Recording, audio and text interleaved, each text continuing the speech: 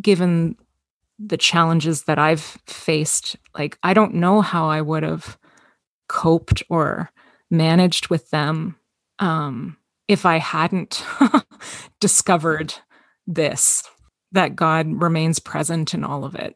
And that there's incredible things to be learned in those who know poverty and grief and all of those things, like, who are so well acquainted with those things, that there really is blessedness in brokenness.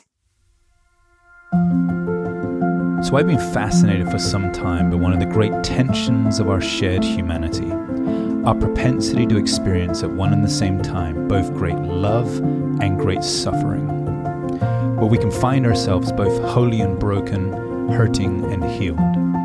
As a pastor, I've seen people face the worst moments of life and yet in them discover the greatest moments of their humanity, where suffering and struggle and injustice birth something profoundly honest and real and hopeful. If you're anything like me, I yearn to hear stories of women and men from around the world who have found themselves wrestling with God and as a result have walked away with a beautiful limp. I'm Andrew Gardner, and this is A Broken Hallelujah. And this is episode 9. And in episode 9, I get to chat with a new friend. Her name is Erinn Oxford. She's based in Toronto, and she does work with the homeless, those that are marginalised in the city of Toronto, Canada. And she's given her life really to serving those that are nomadic in their life. And in that, she's created a nomadic ministry, a ministry without walls, without a location. And she is literally living in and with community with those that don't have a home. And we just have a fascinating conversation about what that's like, what it's like to work with vulnerable communities like that, how we get to extend grace to them, what their suffering journeys are like, and how God meets them in the midst of it. Over the process of our communication together, we talk about what nomadic ministry is all about, how we can define home as relationships rather than a physicality, the messiness of working with people on the margins, and she's very honest about her journey in that. We talk about the Beatitudes and how God approaches a way of understanding the poor and the vulnerable that really is an encouragement to shaping our theology towards a better theology of justice. We talk about brokenness and God's presence with people in brokenness. We talk about the importance of celebration, how to handle the ups and downs of working with vulnerable people, and ultimately how to create good, safe places in our churches for those that are marginalized. And if you're listening to this and you're a pastor, or you're somebody who works in a church, or even if you're just somebody who attends a church, but you have a heart for more vulnerable and marginalized people, we talk a lot about what does it mean to create safe spaces in our churches for the marginalized. So that's all coming up in our conversation with Erinn. I believe it's going to be a blessing to you. So let's just jump straight into it. Here's my conversation with Erinn Oxford.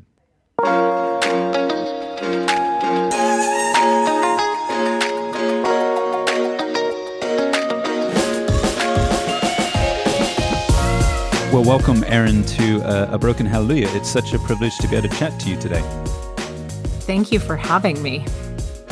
Absolutely. Now, first of all, would love to just know a little bit about yourself, who you are, where you're from, and kind of what you're doing right now, and where you're based, so that I guess everybody that's listening can kind of connect into the heart of who you are as a person. Yes. Well, my name is Erinn. I was born and raised in Toronto, Ontario, Canada. It's been my home my entire life. I have one brother who happens to live on the same street as me, which is kind of amazing. And I am a lover of music, of all things creative, really. And when I ended up in Bible college, actually, I encountered two people who had previously or had lived experience of being on the street. And they invited me one night to hand out bagged lunches, actually, on the Mm-hmm. street. And so I remember going downtown, right into the city that I already knew so well, and being armed with these lunches and having this experience of feeling very disarmed by how at home I felt while I was sitting and engaging with some people who were living in this parking lot in essentially a cardboard box. Right. And it really changed the trajectory of my life. I've spent my entire adult life as a result, journeying alongside people who know poverty and some of the resulting challenges of that. Along the way, I got married. So I'm married to Dion. We have a daughter named Kate, who is now 18 years old, which I can hardly believe. I have an 18-year-old daughter. I'll be praying for you. Thank you. I'll need that. No, she's great. She's amazing. It's just a big transition time, I think. And I have been working in a West End neighborhood in Toronto called Parkdale since 2007. In 2012, I became the executive director and pastor of what is now called the Dale Ministries. And at the Dale, we want to invite all people into our space, our different spaces, while making very intentional space for those who are often kept in the margins or pushed into the margins. Right. And we do this. I mean, COVID has made things look a lot different. But for the most part, we have an established nomadic routine where we have programs in different buildings throughout the neighborhood and outdoors. We like to spend a lot of time together. We are a community that wants to invite people into full participation of it so that it's not just something that, I or my coworkers are doing for people, but that we are doing things together. Right. So we have drop-ins. We center a lot of what we do around a table, typically. We think there's a unique sense of community built when you're sharing food with one another. Yeah. And I would say that we are trying really hard to acknowledge our common broken humanity. And that when we do, we can start to journey toward deeper wholeness in Christ. Right. So yeah, that's some of what we're doing at the Dale. There's so much we can unpack, I think, in this that really, I think, fascinates me. I think the first is the idea of nomadic ministry, and I think this is something that, in the COVID time, a lot of people are beginning to think a little bit more about, but that's not what drove you guys into that. So I'd love to explore this idea of what it's like to have a ministry that meets nomadically, and how you do that, and kind of how that came upon for you guys, and whether that was a theological imperative in terms of how you wanted to do your ministry, or whether that was something that you were almost forced into. Tell us a little bit about what you mean by nomadic ministry and how that came about for you guys. Yeah, definitely. So I would say that it was something that was born out of crisis for us. We had previously been known as Parkdale Neighborhood Church. Before that, Parkdale Baptist Church. And Parkdale Baptist Church had a very large church building in the neighborhood. As the neighborhood started to change from being one of affluence to one that was dealing more with poverty, that congregation really shrunk. And ultimately, the decision was to sell that building. It was bulldozed and actually, like right now, is a parking lot. um, Now, that building was one that I never saw. So Parkdale Neighborhood Church was renting space. Our challenge was that by placing people at our core, who, again, often aren't, who are dealing with poverty in a variety of ways, we learned that it was very challenging to be a church that would be sustained based on the tithes and offerings of our people. Right. Not that people weren't giving generously out of what they had. It just wasn't enough to sustain us financially. So we hit a critical time where we were not just out, like we were beyond being out of money. We kind of hit the edge and went over it. Yeah. And so at the time, I became the only staff member and was invited by our board to into my current role and to revision how we were going to do ministry in the neighborhood. And that was a terrifying and exciting thing to be invited into. I had a deep sense that it was something I needed to step into. However scary it may be. And so that revisioning involved deciding that we would extinguish as much expense as possible, which for us was very wrapped up in that rented space. And so we gave notice to the landlord. We purged most of our belongings, kept only a few things really.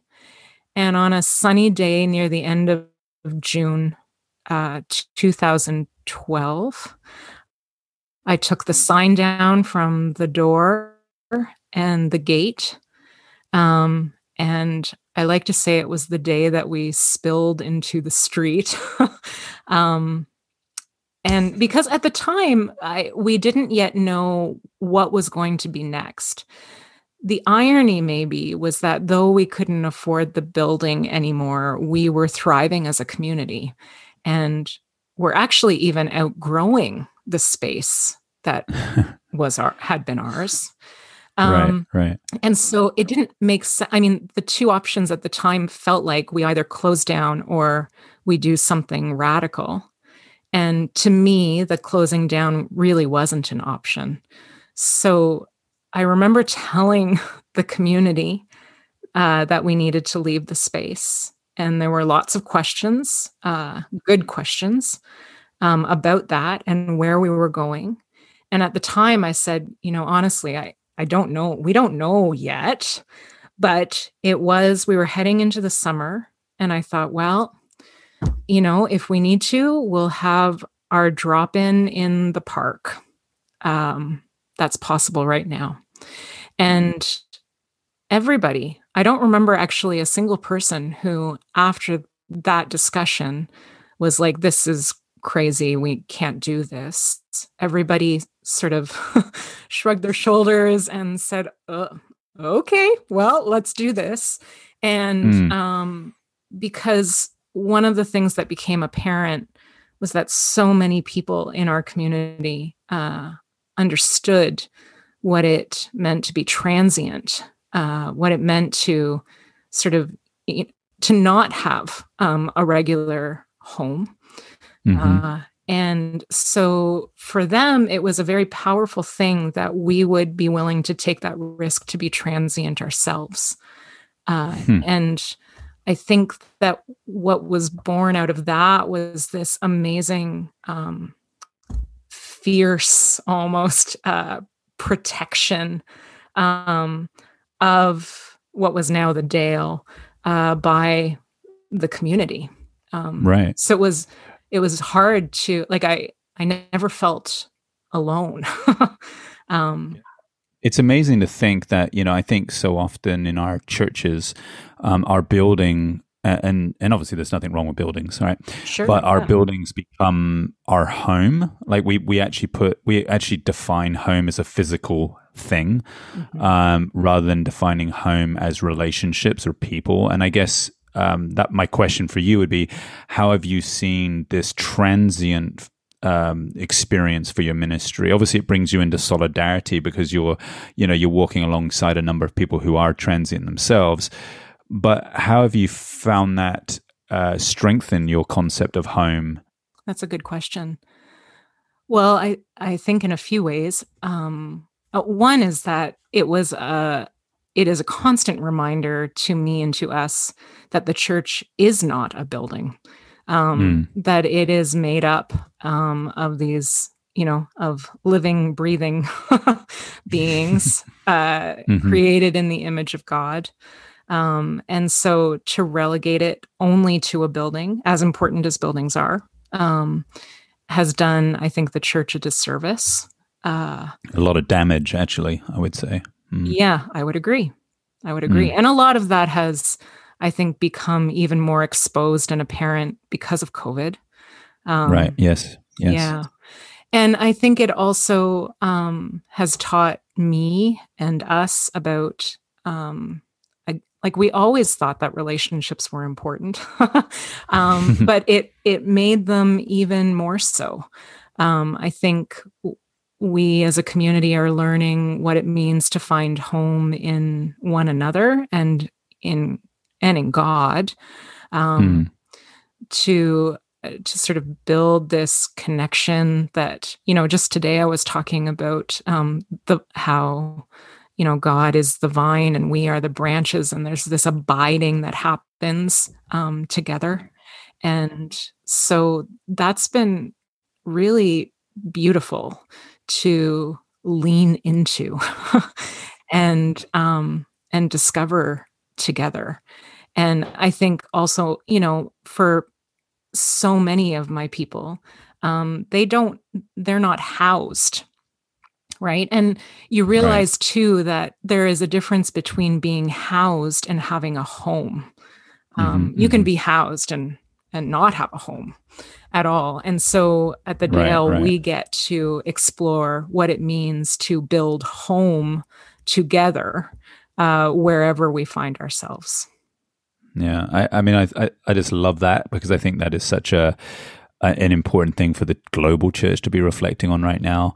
And I think, there's something quite beautiful in your story where that transient group of people that you're ministering to have taught you so much, I guess, about the redefining of home. And it's, of course, something we see in Scripture. I mean, of course, Israel being so nomadic, and yet this idea of a promised land. But then the early church kind of considering that their promised land is sort of the Greco-Roman Empire. It's like this idea of yeast and dough, right? It's like, it's us in our context, in our neighborhoods, in our communities, bringing the hope of Christ into the midst of that. But we all know that that's messy work. And, as I'm listening to you, and, the church that I'm connected to here in Hong Kong, we also do ministry to those that are on the margins and who are vulnerable. And so I know firsthand it's not an easy thing, and it's quite messy at times. What's that journey been like for you, and how have you managed or handled the messiness, I guess, that comes with serving such vulnerable communities? Yeah, I like to say that the Dale is a very messy and very beautiful place. Right. That those two things sort of coexist. I would say that, so a little bit more about myself. I really am no stranger to challenge in my own life. It certainly hasn't looked like what it has for many of my friends. I've never been without a house, those kinds of things. But I've experienced a lot of death and a lot of serious illness, not in myself, but in very foundational people around me. Right. And so what I've discovered at the Dale is that that many of my friends wear their brokenness very close to the surface, and it's with things that even if they wanted to hide, they unfortunately couldn't. Certain mental health challenges or struggle with addiction, for instance. And I'm no less broken. It's just that I might have the capacity to kind of push everything down and manage it in a way that doesn't expose it to everybody around me. And right. what many of my folks have taught me or even given me permission to do is to take off any mask that I may have been wearing and to be willing to share as transparently as they do. Right. So that's been really important to me. I think that it's meant that I've learned a lot about what it means to share my vulnerabilities. Now, when I say that, I don't mean that I'm exposing all the time all the nitty gritty of everything.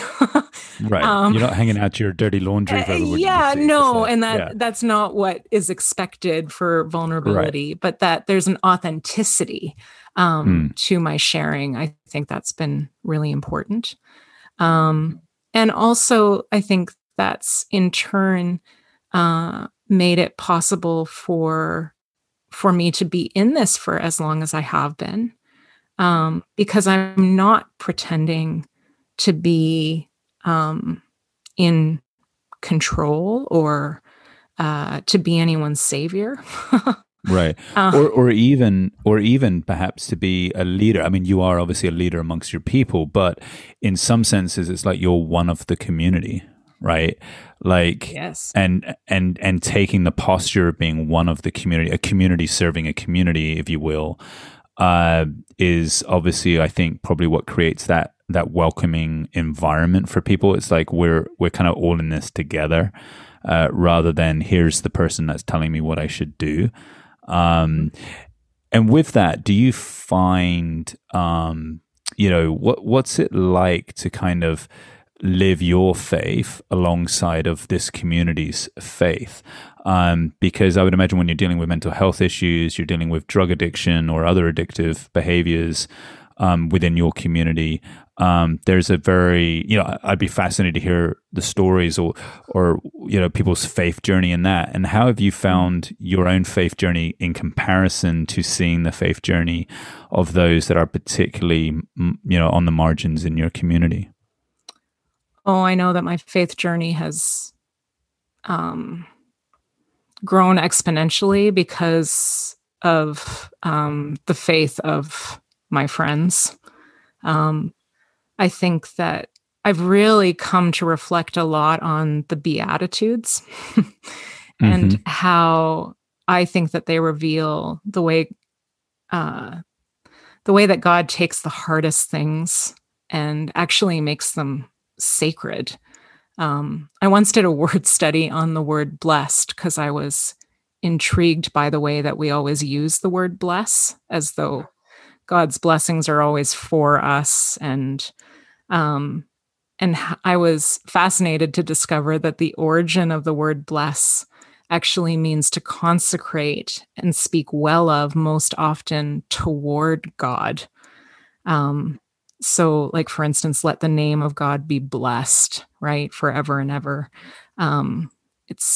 There's evidence of that throughout the Psalms. And so if we view the Beatitudes through that lens, I think that they reveal how God consecrates our grief and poverty, how God holds up and makes blessed those who are poor and broken, revealing them, I think, as precious and having connection to Him. And then similarly, when we seek peace, when we show mercy, when we mourn, when we are meek, God is connected to us, that there isn't an absence of God in life's greatest challenges. And, right. Given the challenges that I've faced, like, I don't know how I would have coped or managed with them if I hadn't discovered this, Right. that God remains present in all of it. And that there's incredible things to be learned in those who know poverty and grief and all of those things, like who are so well acquainted with those things, that there really is blessedness in brokenness. And I think that's such a beautiful way of saying it. And I guess our challenge is not to then glorify brokenness, because I think that's something I find myself doing at times. But if you will, when we work with the vulnerable communities that we work with, it's almost like, I don't know, like it's almost like you can take it to that place of like, almost wanting brokenness in order to find restoration, if you will. Yes, which is a weird concept, but in your journey with your community, what have you seen of God in people's brokenness? Like, how have you seen them express a relationship with God, which might be different to yours, or has awoken your relationship with God in different ways? What is it? How is it that they express their faith that you think is beautiful, that you think is something of God that we rarely see unless we are embedded with those that are in poverty situations? Yeah. Well, I think that, for a lot of the community at the Dale, they're very matter of fact in some ways about the pain and the challenge of life. Right. And so there isn't a glorification of it. It's more, they're just trying to, I think, just figure it out. It doesn't, like there's lots of stuff that doesn't make sense and right. is so hard. And so I'm always struck by how I think just some of what's stripped away because of those challenges leaves this incredible space for celebration, for naming the things that they're grateful for that a lot of us would take for granted. And, we talk a lot about expressing, like, what does it mean to express gratitude, and how almost when you start to do it, it's like you need to exercise the muscle of it. And so, like, I just love our prayer time at the Dale when we say, like, why don't you, even if you don't know what to say, maybe you're struggling to know what to say in prayer today, but what's one thing that you're grateful for? And, one person who I think is wise in ways that she doesn't even know spoke of this little plant that she had found that was left behind on a doorstep, took it home, nurtured it for, days and days or weeks and weeks. And then finally there was like a little bud, and she was so thrilled that she kissed it. Oh, isn't that amazing? How beautiful is that? Like, that it's, that people aren't just sitting in the pain. Sometimes people need to, certainly. Right. Absolutely. But that there's this beautiful capacity for gratitude, for people love to, there's a lot of music that happens at the Dale. People like to dance. And it just reminds me, I think it was C.S. Lewis, who talked about how, there's a time for mourning and there's a time for joy, that kind of idea. And sometimes it's actually the same time. I think that's what I get to experience a lot of. It's amazing that those two things do sit together. I was just reflecting yesterday on that moment for David when, he's praying for his son's life and his son passes away and he goes in and worships, and you think, I want a relationship with God like that, that in the depths of grief and anger, probably, there's this offer of praise and gratitude, like you've been saying. And I think, it sounds like you've experienced that deeply with the community that you've been walking with. And that's just such a hopeful thing. I also know, and again, I don't want to project too much of my own experience onto your experience, but I do know, working with some of the vulnerable and marginalized in my community, that there's a lot of personal sacrifice that goes with that. There's quite a lot of personal pain that goes with that, being let down perhaps by those within that community, or even being I've had experiences where, put a lot of trust in some individuals, and those individuals have let me down, and, just like that sort of that hurtful side of ministering, I guess, to broken people, that broken people do, sort of can react in that way, and can, my wife's a counselor, and she often says hurting people hurt people, and that's often the way it is. And I think we all do that because we're all hurting. Yeah, that's right. But what's that been like for you, and how do you handle what can be quite at times severe up and downs in relationships with those that are on the margins, and how do you handle that personally? Yeah, another good question. Well, I mean, I think for me, I'm somebody who has had to work really hard in my life to overcome some people-pleasing tendencies. Okay.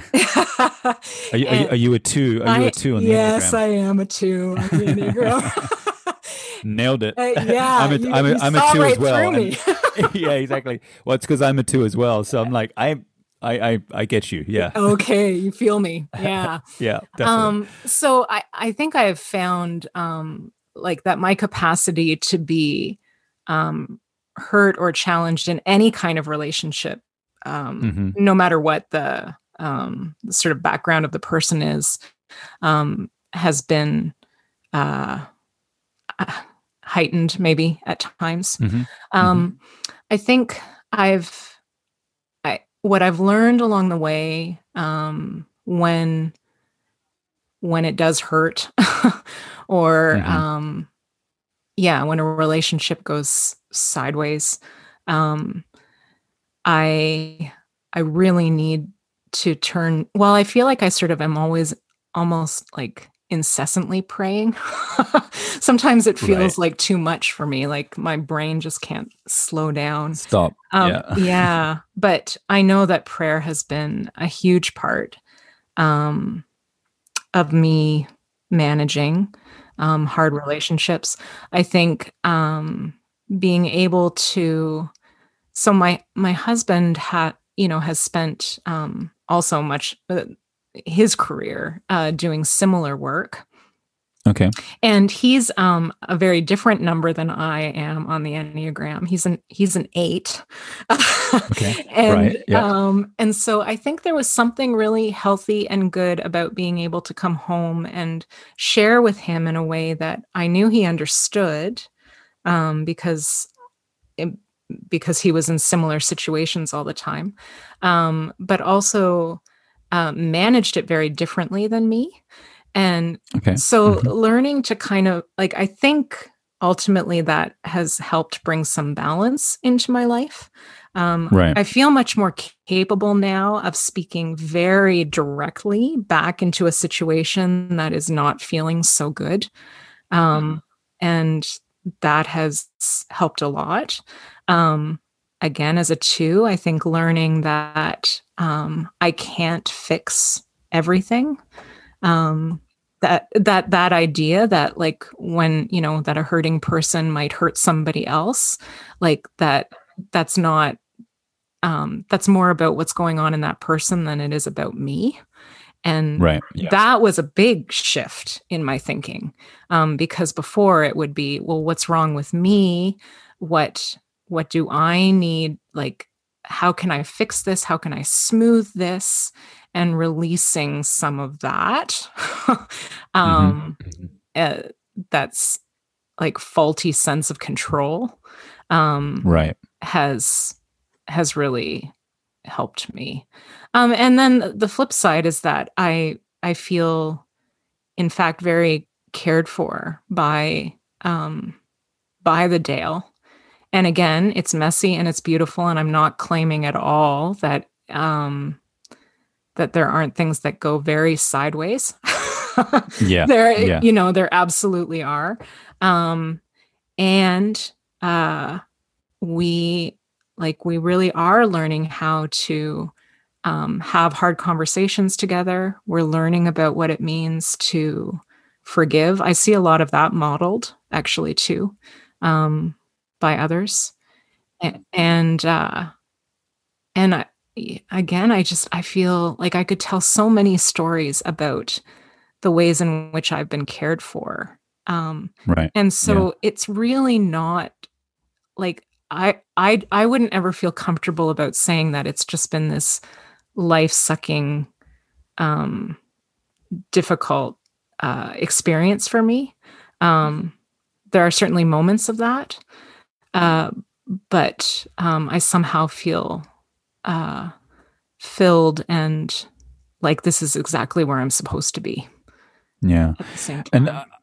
right. And I think that's the grace, isn't it? It's kind of the grace of God for you in this context as well, which Mm-hmm. is so critical to our ability to sustain, I think, life in the midst of this kind of ministry. And so, one of the things that I've heard you mention a few times is this idea of creating a safe space for people. And I'm just conscious that some of the people listening to this podcast are going to be people that are involved in churches who are probably wanting to create more ministry, perhaps to those that are struggling in their communities, to more of those on the margins in their communities. And the idea of creating a safe space in our churches, I think, is such an important thing. But I think it's actually something we don't do very well, very often. I'd love to hear from you what you guys have done to be intentional about creating a safe space. What does that look like? And maybe any sort of words of advice you might have for others as they think about what creating safe spaces could look like in the local church. Yeah, well, I think so. One of the things that I acknowledge is that I don't know that it's possible to create an entirely safe space. I think Right. that we want it to be as safe as possible, certainly. So the way that that gets worked out at the Dale, for instance, is that we say a few things. We say that we want to welcome people as they are. And so that does mean that if somebody is inebriated, for instance, Mm-hmm. that they're still welcome to be there. Um, at the same time, if that person is contributing to making the space unsafe for others, Right. we will address that behavior. So Mm. sometimes that means that it's actually not the best place for that person to be that day. Important for us is that if we do need to ask somebody to go, that what we're never doing is sort of retracting or relinquishing, retracting relationship. Right. Right. What we want is for people to be able to know that they can come back again and try again. Mm. And so we'll challenge a variety of behaviors if somebody's, saying something to somebody else based on the color of their skin or their Mm-hmm. orientation or any of those things. We will speak into that and do our best to maintain the safety of the space. Right. I think it does mean being willing to head into the messy. Right. Right. And so there's no way to guarantee that things won't be messy, but I would encourage people or implore people even to maybe exercise that muscle. Just like the gratitude Mm-hmm. muscle, we can exercise the capacity for mess muscle. Yes. And start trying really hard to have your collectively our eyes open at what is there for us to learn when our spaces are welcoming and enfolding to all people. I think there's, mess and beauty, that those things can coexist together. The final thing I wanted to just explore with you is the concept of grace. And just listening to you today, and I can sense just a beautiful mantle of grace on you, and how you work with the vulnerable and the poor. And I think you have to have grace in that context. As we've talked about quite a bit in our conversation, it can be messy, it can be hard. Can you tell me a little bit about that sense of grace for you? How, do you sense yourself being somebody of grace? And if so, like, how do you maintain that grace? Like, how do you continue to offer grace in your context to people that perhaps don't ever respond to that, or don't ever, are never grateful for it, or whatever it might be? How do you remain somebody tightly tied to grace in the midst of the work you're doing? Well, I hope to be a person of grace. I'll start by that, by saying that.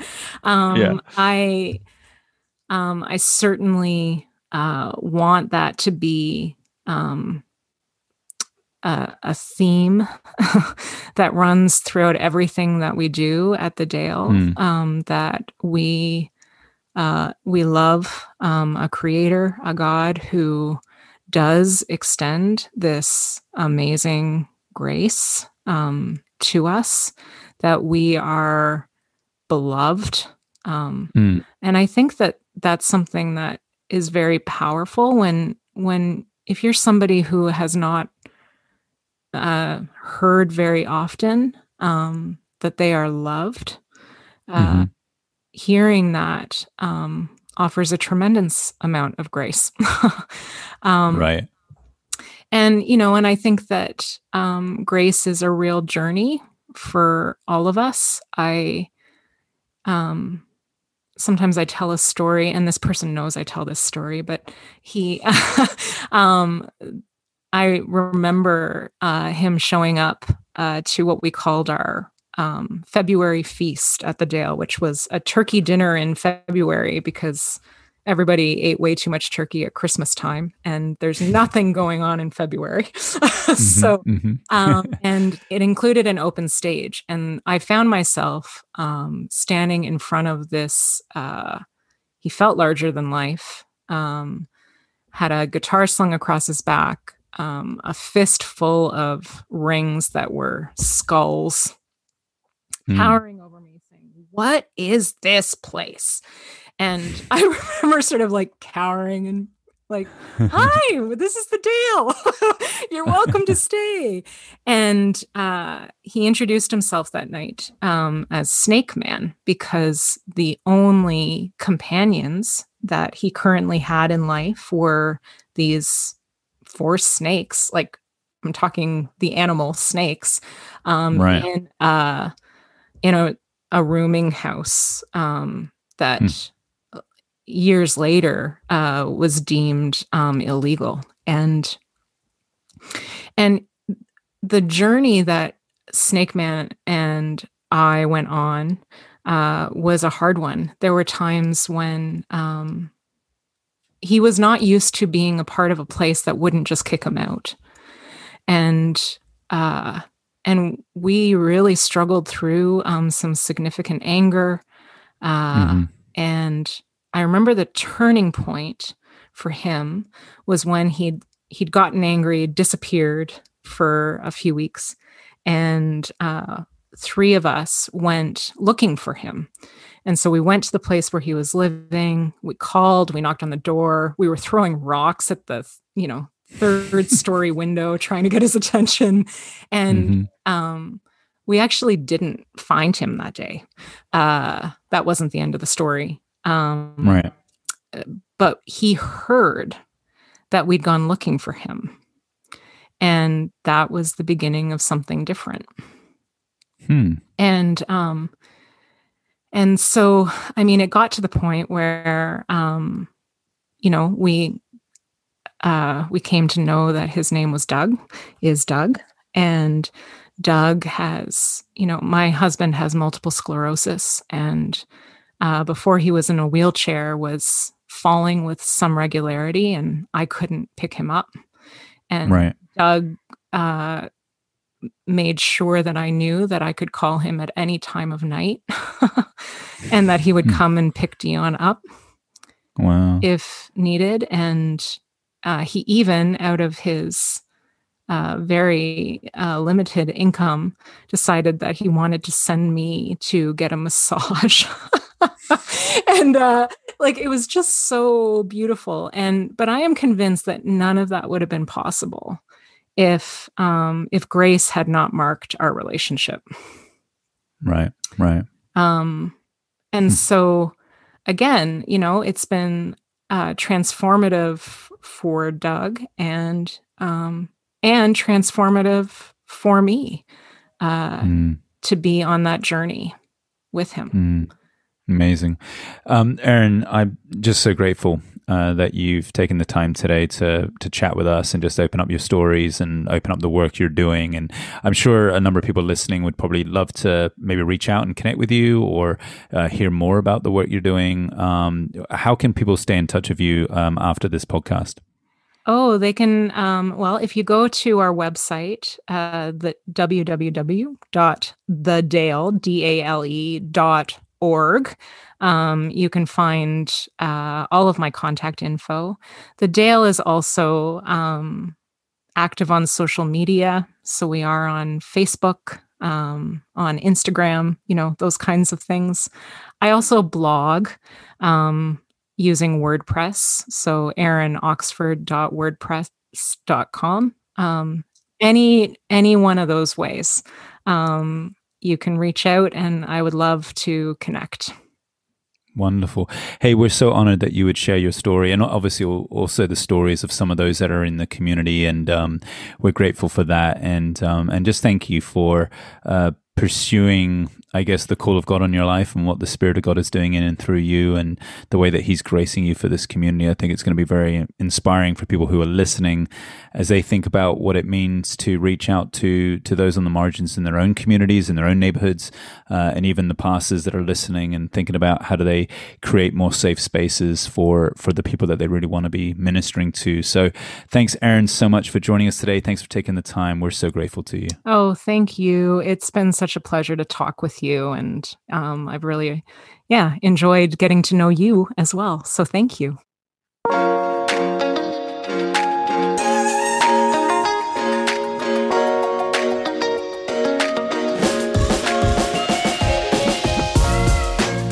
Yeah, really grateful to Erinn for just taking that time to be with us today and just opening up her story of walking with those that are really from vulnerable, marginalized environments within an urban environment. And I think there's a lot in that conversation for all of us, particularly those of us that are dealing with that kind of vulnerable community and how we can be more welcoming and opening churches in that reality. So thank you, Erinn, so much for joining us.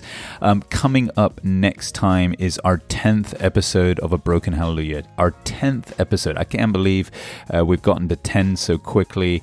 And I wanted to do something special and different for the 10th episode. So I've invited in Chelsea Wong. Chelsea is the wife of Joshua Wong, and Joshua was the one who kicked off A Broken Hallelujah, the very first episode. And many of you know Josh's story of cancer and then unfortunately his passing. And I thought it would be fantastic for the 10th episode to circle back to that story, but hear it from the perspective of Josh's wife, Chelsea. And she has such incredible insight about what that journey was like for them as a couple, what that was like for their marriage, and in particular what grief is like and how she's walking in a real season of grief right now. She's very open and vulnerable in that conversation. I think it's going to be a huge blessing to hear from her. So that's going to be episode 10. That's our next episode coming up, and can't wait to join you all again to hear Chelsea's story. Until then, everyone do well. Bless you guys.